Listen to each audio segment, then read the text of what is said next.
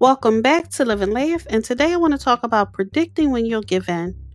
A key practice you should embrace in your everyday life is to make a note of when, where, and why you give in to temptation.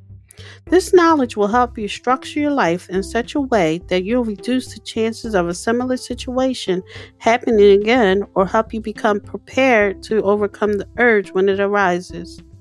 Think of some of your most common slip ups and figure out when, where, why they happen. What can you do when you're most likely to give in to the temptation? What can you do to avoid visiting the venue where they're most likely to happen?